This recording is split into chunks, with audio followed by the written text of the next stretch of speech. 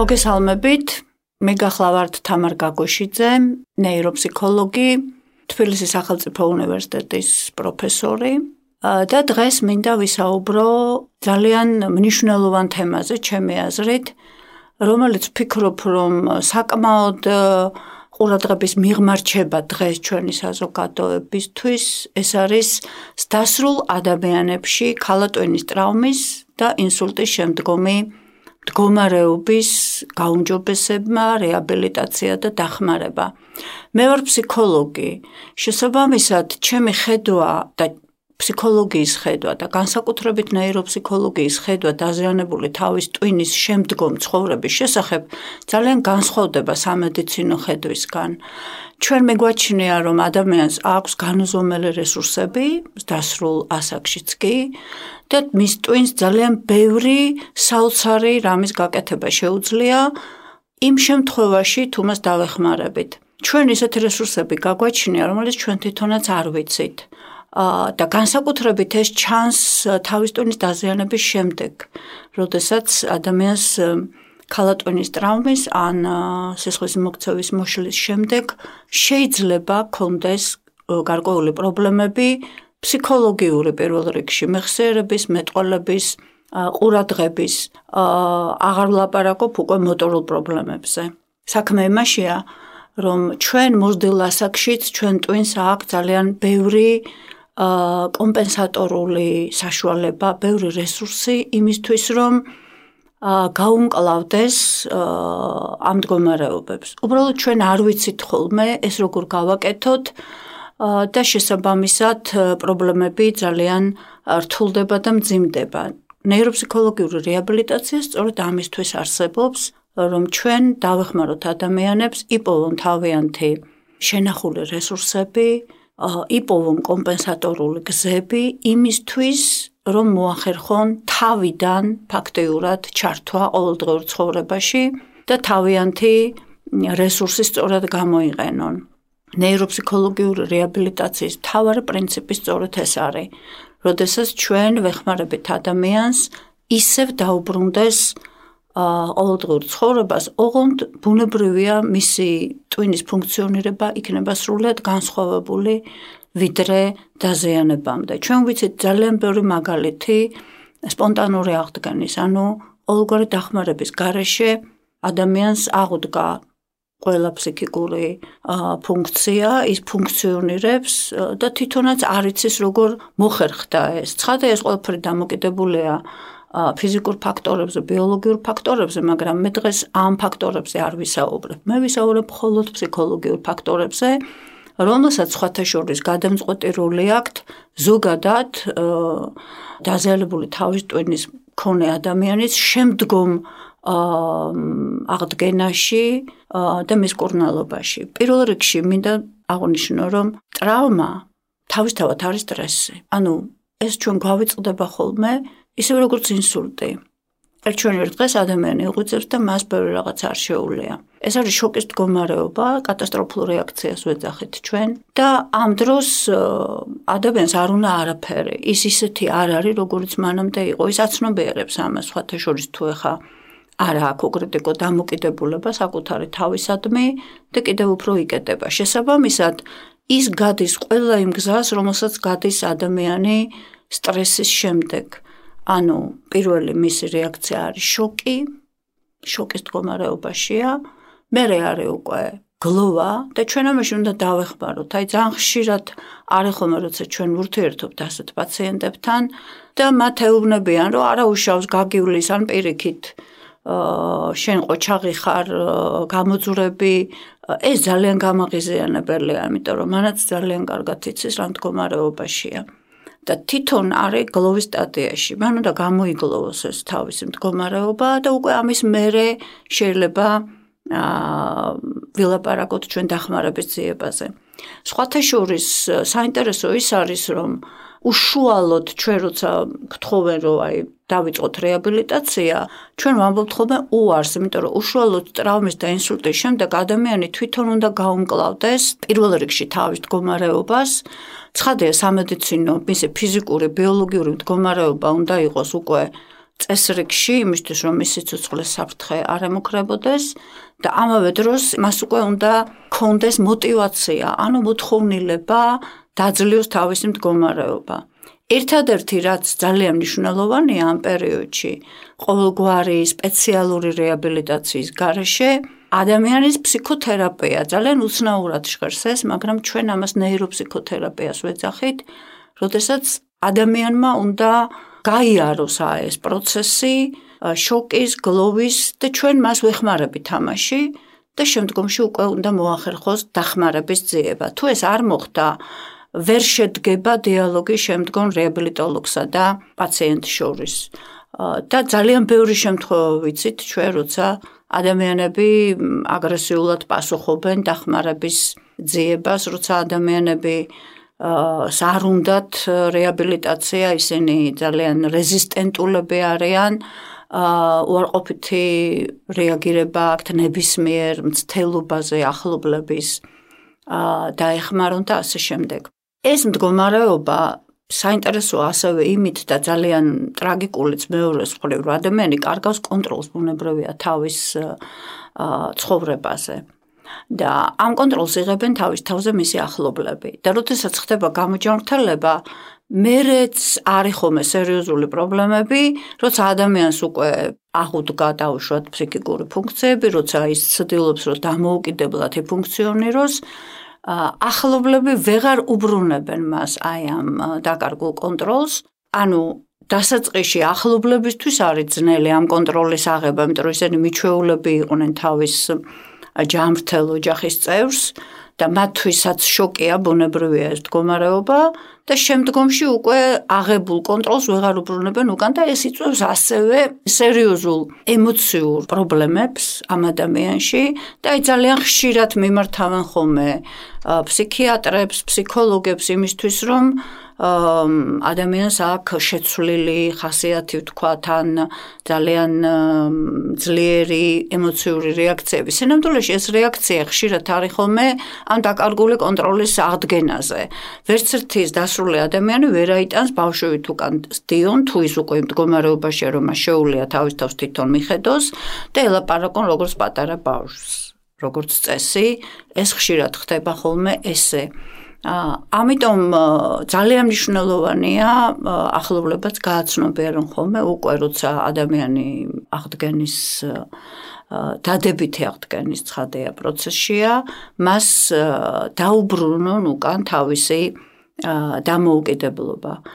და კიდევ ერთი ძალიან მნიშვნელოვანი რამ, რაშიც ჩვენ ვეხმარებით ნეიროფსიქოლოგიური რეაბილიტაციის დროს, სწორედ ეს არის ოჯახის განათლება და მხარდაჭერა, იმიტომ რომ ძალიან ხშირად ოჯახი ვერ ახერხებს სწორედ აი ამ სტრესული სიტუაციიდან გამოსვლას, ვერ იგებენ ადამიანის რეაქციებს, რომელსაც აქვს დაზიანებული თავის ტვინი, მათთვის ეს არის ძალიან უჩვეულო და მათ ჭირდებათ ახსნა განმარტებები, რატო რეაგირებს ეს ადამიანი, ესე მწვავედ, რატო დავუშვათ ვერ ლაპარაკობს, ეს არის თუ არა აზროვნების პრობლემა და რეალურად ეს აზროვნების პრობლემა არ არის, როდესაც ადამიანს მეტყველების დარღვევა აქვს და ძალიან ხშირად აი ამ მეტყველების დარღვევის ფონზე ადამიანს ბუნებრივია ემოციური რეაგირება უმწვავდება, იმიტომ რომ მას უჭირს კომუნიკაცია და ვერ ახერხებს გაგაგებინოს რა სურს და ეს ძალიან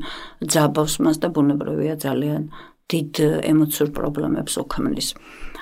სწორედ ნეიროფსიქოლოგიური რეაბილიტაცია ეხმარება ადამიანს ახალი გზები მოძებნოს თავის ტვინში დაზიანებული უბნებისგან თავისუფალი, ანუ ისეთი გზები, რომლითაც ისწავლის თავიდან ფაქტიურად, ოღონდ შენახულმის ფუნქციებზე დაყრდნობით, თავიდან ისწავლის, თქვათ, ლაპარაკს, დახსომებას, ყურადღების კონცენტრაციას, ემოციის მართვას და ასე შემდეგ.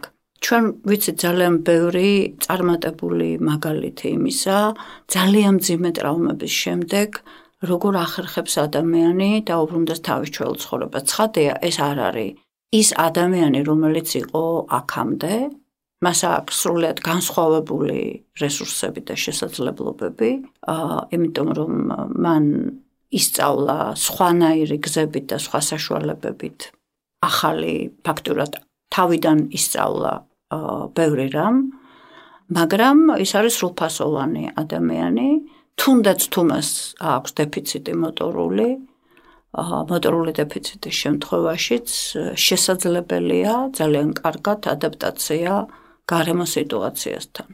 ძალიან ხშირად ამ მდგომარეობებს ახლავს ხოლმე თან საკუთარი პრობლემის გაუცნობიერებლობა და ესეც ქმნის ხოლმე ძალიან დიდ პრობლემას ახლობლებში, როცა ადამიანი არ ცნობს თავის პრობლემას, უარყოფს მას და შესაბამისად უარყოფს დახმარებას.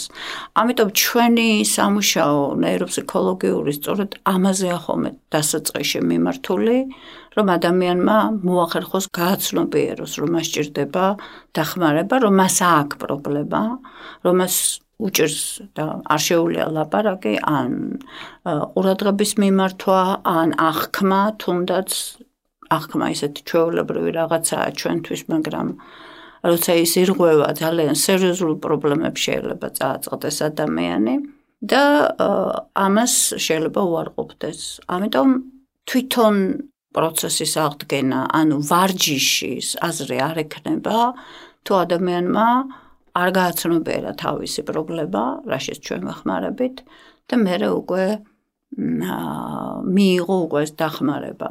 შესაბამისად, აი ესეთი ვარჯიში, რასაც ჩვენ მიჩვეულები ვართ რეაბილიტაციის დროს და განსაკუთრებით ნეირორეაბილიტაციის დროს, აი იმიტომ რომ ხშირად მოტორული პრობლემები აქვთ ხოლმე ამ ადამიანებს. აი ესეთი ტრენაჟი, რასაც ქვია, ფსიქიკური პროცესების აღდგენისას დიდად არ არის ეფექტური ხოლმე და ჭირდება მოსამზადებელი პერიოდი, ფსიქოთერაპიული პერიოდი ფაქტიურად, ოღონდ დაზიანებული ტვინის მქონე ადამიანთან, რომელიც კარგად შეიძლება ვერიგებს დაუშვათ მიმართულ მეტყველებას, რომელსაც შეიძლება კარგად არა გაცნობიერებული რა პრობლემები აქვს. და აი ამ სირთულეების გამო მისი ჩართვა, მოტივირება არის ძალიან რთული. აი სწორედ ნეიროფსიქოლოგი აკეთებს ამას და ეხმარება ადამიანს იმაში, რომ მივიდეს აი ამ მდგომარეობამდე, გააცნობიეროს თავისი პრობლემა, ითხოვოს დახმარება, ჩაერთოს დახმარების პროცესში. სხვათა შორის, ფიზიკური რეაბილიტაციის დროსაც ჩვენ ვაწყდებით ესეთ პრობლემებს, ფიზიკური რეაბილიტაციის დროსაც ადამიანს აქვს ზუსტად იგივე რეაქციები. ცხადია, იმიტომ რომ ის უნდა ავარჯიშონ, ის უნდა ჩააყენონ ყოველთვის იმ მდგომარეობაში, რაც არ შეუძლია, რაც უნდა ისწავლოს ფაქტიურად, რაც მისთვის არის ძალიან უსიამოვნო, ხანდახან დამამცირებელი, თვითონ ესე განიცდიან ეს პაციენტები.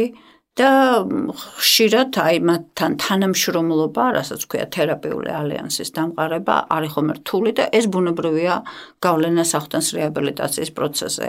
ამიტომ მე ვფიქრობ, რომ ნებისმიერი სარეაბილიტაციო პროცესების დროს წინამოსამზადებელი ფსიქოლოგიური სამუშაოების ჩატარება, აი ესეთი ფსიქოთერაპიული ტიპის, როცა ვარჯიშზე კი არა ხარ ორიენტირებული იქნება ეს ფიზიკური ვარჯიში, თუ ფსიქოლოგიური ვარჯიში, ფსიქოლოგიური ვარჯიშიც სწორედ ნეიროფსიქოლოგიური რეაბილიტაციის დროს გამოიყენება. ამ ვარჯიშის აი ესეთი უშუალოდ ჩატარებას აზრი არ აქვს ხოლმე, როცა ჩვენ საქმე გვაქვს აი ესეთ უარყოფასთან, ნეგატივიზმთან, უმოტივაციობასთან და სხვათა შორის იმ შემთხვევებშიც კი, როცა პაციენტს ძალიან სუბუქად გამოხატული პრობლემები შეიძლება ქონდეს, ეს ნეგატივიზმი შეიძლება იყოს დაკავშირებული აი ამ თავის ტვინის დაზიანების შემდგომ დეპრესიასთან და აპათიასთან, რაც ასევე არის ძალიან მნიშვნელოვნად გასათვალისწინებელი და აი ფსიქიატრებთან ერთად აი ეს ორგანული, ანუ ტვინის დაზიანების შედეგად აღმოცენებული გუნება-განწყობის ცვლილებების კურნალობა და მათი შედარებით უკეთესი გამოსავალის პოვნა არის ძალიან მნიშვნელოვანი, იმიტომ რომ ამაზეა დამოკიდებული, რამდენად მოინდომებს ადამიანი დაუბრუნდეს თავის ცხოვრებას და რამდენად მოინდომებს თუნდაც მდგრადი დეფიციტით და მდგრადი დაუშვათ პრობლემებით, გაუმკლავდეს ამ პრობლემებს და ამითი იცხოვროს.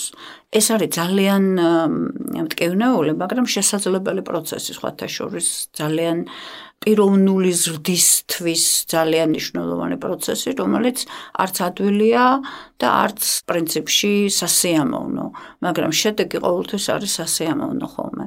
და აი ეს გულებაგანწყობის ცვლილებები, რომელიც ორგანული ტვინის დაზიანებასთან არის დაკავშირებული, მათი დიფერენცირება და განსხვავება ასეთი ჩვეულებრივი გულებაგანწყობის დაქვეითებისაგან და დეპრესიისგან არც ისე ადვილია, იმიტომ რომ შეიძლება ორივეს ქონდეს ადგილი. და აი აქ არის ხოლმე ძალიან მნიშვნელოვანი პაციენტზე დაკვირვება, ადამიანზე, პიროვნებაზე, ამ პროცესის მასთან ერთად გავლა და საჭიროების შემთხვევაში ბუნებრივია ფსიქიატრის ჩართულობა არის ხოლმე მნიშვნელოვანი. შესაბამისად, ნეიროფსიქოლოგიური რეაბილიტაცია უნიკალური პროცესია, იმიტომ რომ თქვენ ვერ ნახავთ ორ ერთნაირ შემთხვევას, თუნდაც ერთნაირი აფაზიის, ანუ მეტყველების მოშლის პირობებში, ანუ ერთნაირი ყურადღების კონცენტრაციის დარღვევის პირობებში, იმიტომ რომ ჩვენ საქმე გვაქვს არადაზიანებულ თავის ტვინთან მხოლოდ, არამედ საქმე გვაქვს პიროვნებასთან, რომელსაც აქვს დაზიანებული ტვინი. ამის გაცნობიერება არის ძალიან მნიშვნელოვანი, იმიტომ რომ პიროვნება, რომელსაც დაზიანებული აქვს თავის ტვინი და შესაბამისად რაღაცა პროცესები აქვს დარღვეული, მას აქვს ბევრი პლუსი, პიროვნულიც, უნარებიც, რომელთაგანაც ძალიან ბევრი არის შენახული, სრულიადაც არ არის დარღვეული, უბრალოდ მან აღარ იცის მათი გამოყენება. და აი სწორედ ნეიროფსიქოლოგიური რეაბილიტაცია აღმოაჩენინებს ადამიანს თავის თავში ძალიან საინტერესო სხვა რესურსებს, რომელსაც აქამდე ყურადღებას არ აქცევდა, რომელიც მას აქვს შენახული, რომლითაც მას შეუძლია გაუმკლავდეს თავის ეგრეთ წოდებულ დეფიციტებს და ეს პროცესი არის უნიკალური პროცესი. ვერასოდეს ერთი გეგმა, შეიძლება იყოს ერთი გეგმა, მაგრამ ვერ გამოდგება სხვა ადამიანისთვის. იმიტომ რომ ადამიანი ბუნებრივია არის უნიკალური პიროვნება, მას აქვს თავისი მოთხოვნილებები, თავისი ინტერესები. დაზიანებამდე რა ინტერესებიც მას ჰქონდა, რაღაცა პრეფერენციები, რა მოწონდა, რა არ მოწონდა. ამის გათვალისწინება არის ძალიან მნიშვნელოვანი, იმიტომ რომ აღდგენა და რეაბილიტაცია იწყება სწორედ ამით, იმიტომ რომ ჩართულობა ადამიანის არის ხოლმე ყოველთვის იმაში, რაც შედარებით უფრო აინტერესებს, რაც მისთვის არის ძალიან ახლობელი და რაც მას შეუძლია, რა გამოცდილებაც მას შეუძლია, რომ გაგიზიაროთ, როგორც ამ შემთხვევაში სპეციალისტს, ან ოჯახის წევრს, ახლობელს. და აი ეს ინტერესების აღმოჩენა ძალიან ეუცნაურებად ხოლმე თვითონ ახლობლებსაც, იმიტომ რომ ნეიროფსიქოლოგი არასტანდარტულად იქცევა რეალურად, იმიტომ რომ ის არ ავარჯიშებს დასაწყისში პაციენტს, არ ავარჯიშებს, აი ტრენაჟი არ მიმდინარეობს და ის რაღაცა ძალიან უცნაურად იქცევა დასაწყისში, უბრალოდ ესაუბრება ახლობლებს, პაციენტს და ეს საუბრები არის ძალიან მნიშვნელოვანი ფსიქოთერაპიული საუბრებია, რომლის პროცესშიც სპეციალისტი იგებს, რა საჭიროებები აქვს ამ ადამიანს. იმ შემთხვევაშიც კი, როცა მეტყველების პრობლემები აქვს ადამიანს, მაინც შესაძლებელია კომუნიკაცია და შესაბამისად აღმოაჩენს ასევე იმ ინტერესებს, რამაც შეიძლება გაუღვიძოს ადამიანს ისევ სიხარული, დავუშვათ ცხოვრების, ცხოვრებაში ჩართულობის, თუნდაც აი მისთვის რთულ სიტუაციაში. ამიტომ არის სწორედ ეს პროცესი უნიკალური, ინდივიდუალური და არასოდეს ერთმანეთს არ გავს. ამიტომ ხშირია ხოლმე, რომ ჩვენ გვეუბნებიან, რომ აი თქვენ ხო გაქვთ მასალა რაღაცა, რითიც მუშაობთ პაციენტებთან და შეიძლება მოგცეთ. ეს მასალა შეიძლება ჩვენ ვუზიარებთ ხოლმე ამ მასალებს დავუშვათ, მაგალითად მეტყველების თერაპევტებსაც შეიძლება რომ გაუზიაროთ, მაგრამ ის მორგებულია მხოლოდ იმ ერთ კონკრეტულ ადამიანზე, რომელიც სხვა ადამიანის შემთხვევაში შეიძლება სრულიად არ იყოს სასარგებლო და სრულიად უვარგისი. და ბოლოს მინდა ჩემი საუბარი დავასრულო ოპტიმისტურად იმით, რომ ჩვენ გვაქვს ძალიან ბევრი შემთხვევა და სხვათა შორის ოლივერ საქსი იყო ესეთი ნეიროლოგი, რომელსაც აქვს ძალიან საინტერესო ნოველები სწორედ თავის ტვინის დაზიანების მქონე ადამიანების უკიდეგანო რესურსებზე და ჩვენ შემთხვევაშიც ძალიან ბევრი შემთხვევის მოყვანა შეგვიძლია წარმატებულის იმ თვალსაზრისით, რომ ადამიანი იღებს თავის დეფიციტს და ამითი მაქსიმალურად სრულფასოვნად რამდენადაც მას შეუძლია ახერხებს შეგუებას ამ სიტუაციასთან და გამკლავებას ცხოვრებასთან, ან წარმატებულად აღდგება მისი ეს დეფიციტები და ახერხებს ცხოვრების გაგრძელებას, ბუნებრივია მისი რესურსები და მისი ტვინის ფუნქციონირება იქნება სრულად განსხვავებული, ვიდრე მანამდე ქონდა, იმიტომ რომ დაზიანებული უბნები არ აღდგება, მაგრამ მისი ტვინი ეჩვევა იმას, რომ სხვა სისტემები და სხვა ვთქვათ ნეირონული სისტემები გამოიყენოს იმისთვის, რომ თავიდან ააგოს, ვთქვათ ესე, თავისი ფსიქიკური პროცესები და ამ აგებაში, თავიდან აგებაში ნეიროფსიქოლოგი ეხმარება ადამიანს. ეს არის ძალიან დიდი სიხარული ხოლმე ადამიანისათვის. ვერც წარმოიდგენთ როგორი, როცა ის აღმოაჩენს თავის შესაძლებლობებს და თავის რესურსებს და იმას, რომ მას დამოუკიდებლად შეუძლია გაუმკლავდეს იმ პრობლემებს, რომელსაც აქამდე ვერ უმკლავდებოდა. დიდი მადლობა.